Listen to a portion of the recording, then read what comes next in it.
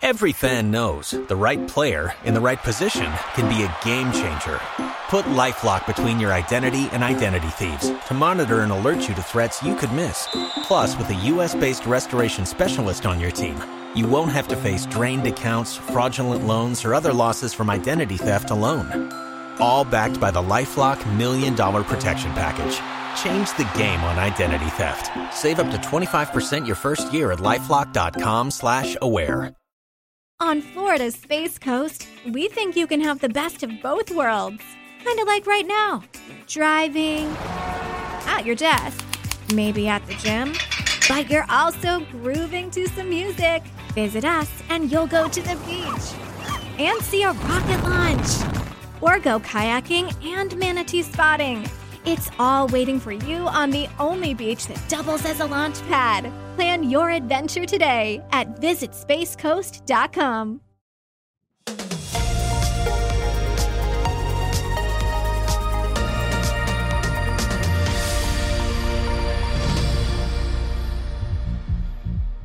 Hello everyone and welcome to Cricket Daily. It's June the 1st and I'm one of your co-hosts, Andrew Menzel. Joining me is freelance cricket journalist Gav Joshi.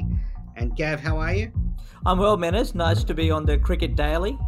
Yes, Cricket Daily is your daily hit of cricket news delivered in under 15 minutes. We're going to be covering all the worldwide cricket news. In this edition, we have the appointment of Nick Hockley as Cricket Australia's CEO. We're going to discuss the build-up to the first test between England and New Zealand. And then there's been some announcements from South Africa and Afghanistan that we'll touch on later on.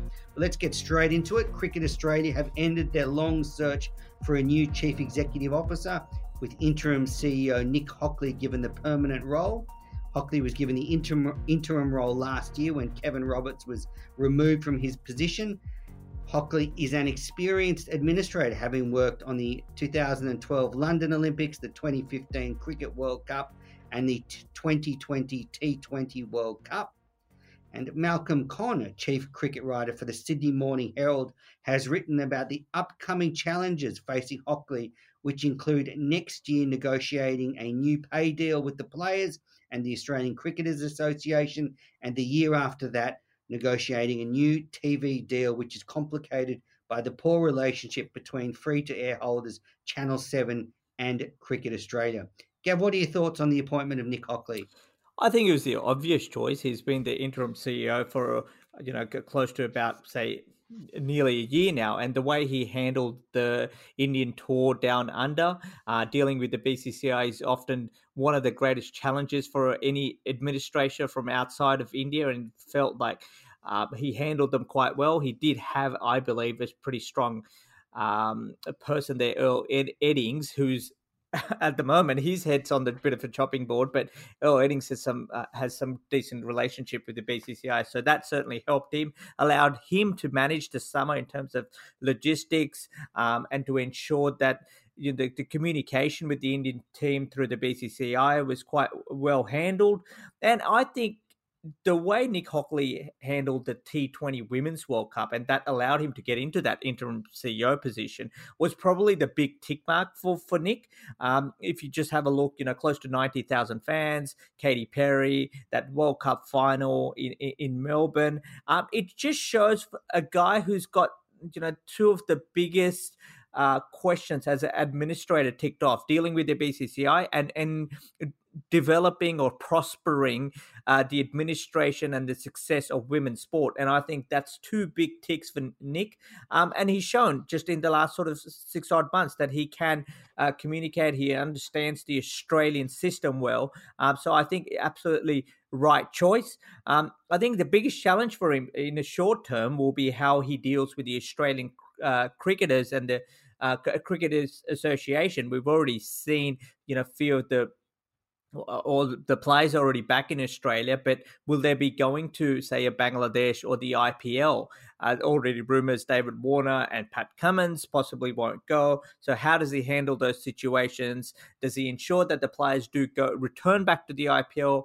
Doesn't want to displease the BCCI. So that's sort of a bit of a short term for Nick Hockley. And I think on the long term, as you alluded to, that quote from Malcolm, it will be a great summer because England are here. But it's what happens after that, because there will be no India and England the following summer. So does he have the right skills? Does he ensure that the right broadcasting deal is struck going forward with Channel 7? We know all the issues that have actually risen.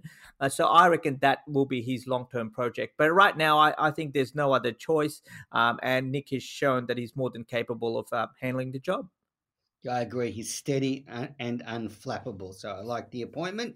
Now, the Australian players and commentators and coaches have emerged from their 2 weeks of quarantine, their mandatory hotel quarantine that is mandatory for all people returning to Australia.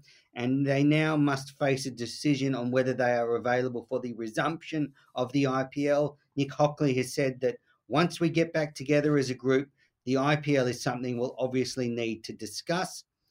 But our first priority is making sure they are reunited with their families, and we have a tour to prepare for in the West Indies. So it will be interesting to monitor the way that situation unfolds, as you alluded to there, Gav.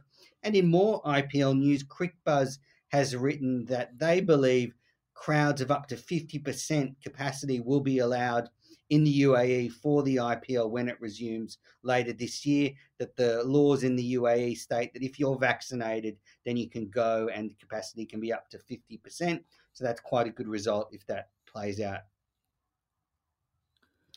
Now, Gav, England and New Zealand are preparing for the first test at Lords. Gary Steed, the New Zealand coach, has spoken in the lead up to the game about the strength of his fast bowlers to support Wagner and Southey. You've got Kyle Jamieson, Matt Henry, Doug Bracewell and Jacob Duffy all in contention, with Trent Boult unavailable for this series. What are your thoughts on this series, Gav? Well, the big question is, and I'm reading this really well written article on Cricinfo by George DeBell. It says, what is the point of this series? Because it's not part of the current FTP program, and it's not part of the future World Test Championship. So why are they actually playing this series? Now, we all know that last year, yes, England did have their international summer with West Indies and Pakistan over there, but of course their big target was the 100 starting, and that didn't quite happen. So it's a little bit of a nice gesture, a bit of compensation, if not financially, for some of the counties to ensure that they have plenty of cricket action over there that they might have missed out on last summer. So that's the reason why England are staging these 2 test matches. From a New Zealand perspective, let's not forget that in 2019, England was not was not part of the FTP to tour New Zealand, but they ended up going there. And we all know when the big 3 come travel abroad and visit the home board, that the board has some lucrative offers financially. It offers them more stability. So because of that, New Zealand couldn't say no. They were prepared to travel, and importantly, it allows them to prepare for that World Test Championship final against India in about, say, 2.5 weeks' time. Allows them to prepare in terms of using the Duke's balls, the conditions. But I think New Zealand played it smartly as well, not resting someone like Trent Boult, who's going to be so vital for them in that World Test Championship final. As far as the team goes, you can tell that this is, I won't say it's a practice game, but it's an ideal way to prepare. And I think New Zealand have sort of shown that. Now they can test out which players they want to use, firm their batting, probably at the top. Maybe a guy like Conway might get a go, and to have that backup a bowling unit, and just to get someone like a Kyle Jamieson, who I think is going to be so important in that World Test Championship final. So I think it is the right decision the way New Zealand are going about it. And England, like I said, it's a nice little preparation for their players and test out their depth before the India Test series in about, say, a couple of months' time. Gav, do you know when India are due to arrive in England?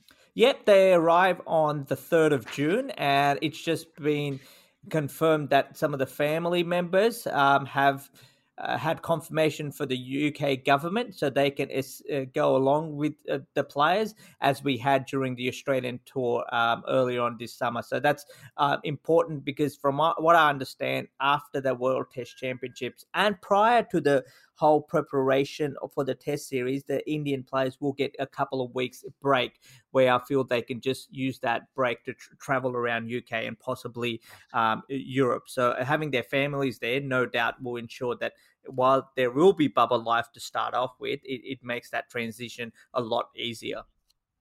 It's strange that they're playing this Test match against New Zealand at Lord's, but the World Test Championship final is being played down in Southampton. Yeah, I think that decision was made earlier. From what I understand, it is rather strange. I mean, everyone who talked about the World Test Championship within the Indian unit, they wanted to be, if they win the trophy, they would ideally like to hoist that trophy at Lord's. It is the home of cricket, and it will be the first time. So it's a little bit disappointing in that sense. But to be fair, Southampton, the conditions down there might favour India a little bit more than what Lords would have, especially in early part of the English summer. All right, the next headline coming out of South Africa now, the Cricket South Africa annual awards have been presented, and the male cricket of the year was Anrik Nortje, and the female cricket of the year was Shabnim Ismail. Australian listeners will be well aware of Ismail's heroics in the WBBL, but Nortje has had a terrific year. He played just 10 Test matches, but has taken 39 wickets, including 3 5-wicket haul. And Gav, he's going to really take a lot of Test wickets over the next few years. Yeah, a little bit late bloomer, Menace, but I feel that he's the fastest bowler in the world at the moment. We talked about, likes of Mitchell Stark and Bumrah and Rabada and so forth, but I genuinely think consistency-wise, the amount of times that Andre Nortje hits, clocks the ball at in excess of 145 kilometers an hour is probably the highest across all formats for any bowler over the last sort of 12 to 18 months. So good on him. And Ismo, there are a lot of listeners out there and a lot of women's cricketers and girls looking at Ismail. I think she has one of the best bowling actions. So if you want to replicate anything, she's definitely the one to follow. And so good on her. Like Sydney Thunder, she plays in the WBBL, and good on her to get that award. And our final headline for the June 1st edition of Cricket Daily, Afghanistan have removed their national captain. Ashgar Afghan has been removed following an investigation by the Afghanistan Cricket Board. In a new split captaincy arrangement, Hasmatullah Shahidi will now be the country's new Test and ODI captain, and they will appoint a new T20 captain soon. A quote from Afghanistan Cricket Board is, "The decision to remove Ashgar Afghan from captaincy was taken based on an investigation conducted by the Afghanistan Cricket Board's investigative committee, which concluded that some of the Afghans' decisions as the captain of the team resulted in Afghanistan's loss to Zimbabwe in the first test of the series between both sides in Abu Dhabi in March." So, a little bit of upheaval in Afghanistan cricket. Well done, Menas, on the couple of tongue twisters there with Ashgar Afghan and Afghanistan, but I think you handled that extremely well. So well done to you, and we've got these updates, and I'm really looking forward to be part of this daily show alongside you and some of our other co-hosts. We've only heard your and Paul Dennett's voice. I'm the third person, but as the week goes along, exactly, Barrett Sundaresan, Robin Chipperfield, Jack Clifton, there's a whole cast of it. So thanks for listening to this edition of Cricket Daily. Gav, thanks for joining me. We'll be back tomorrow.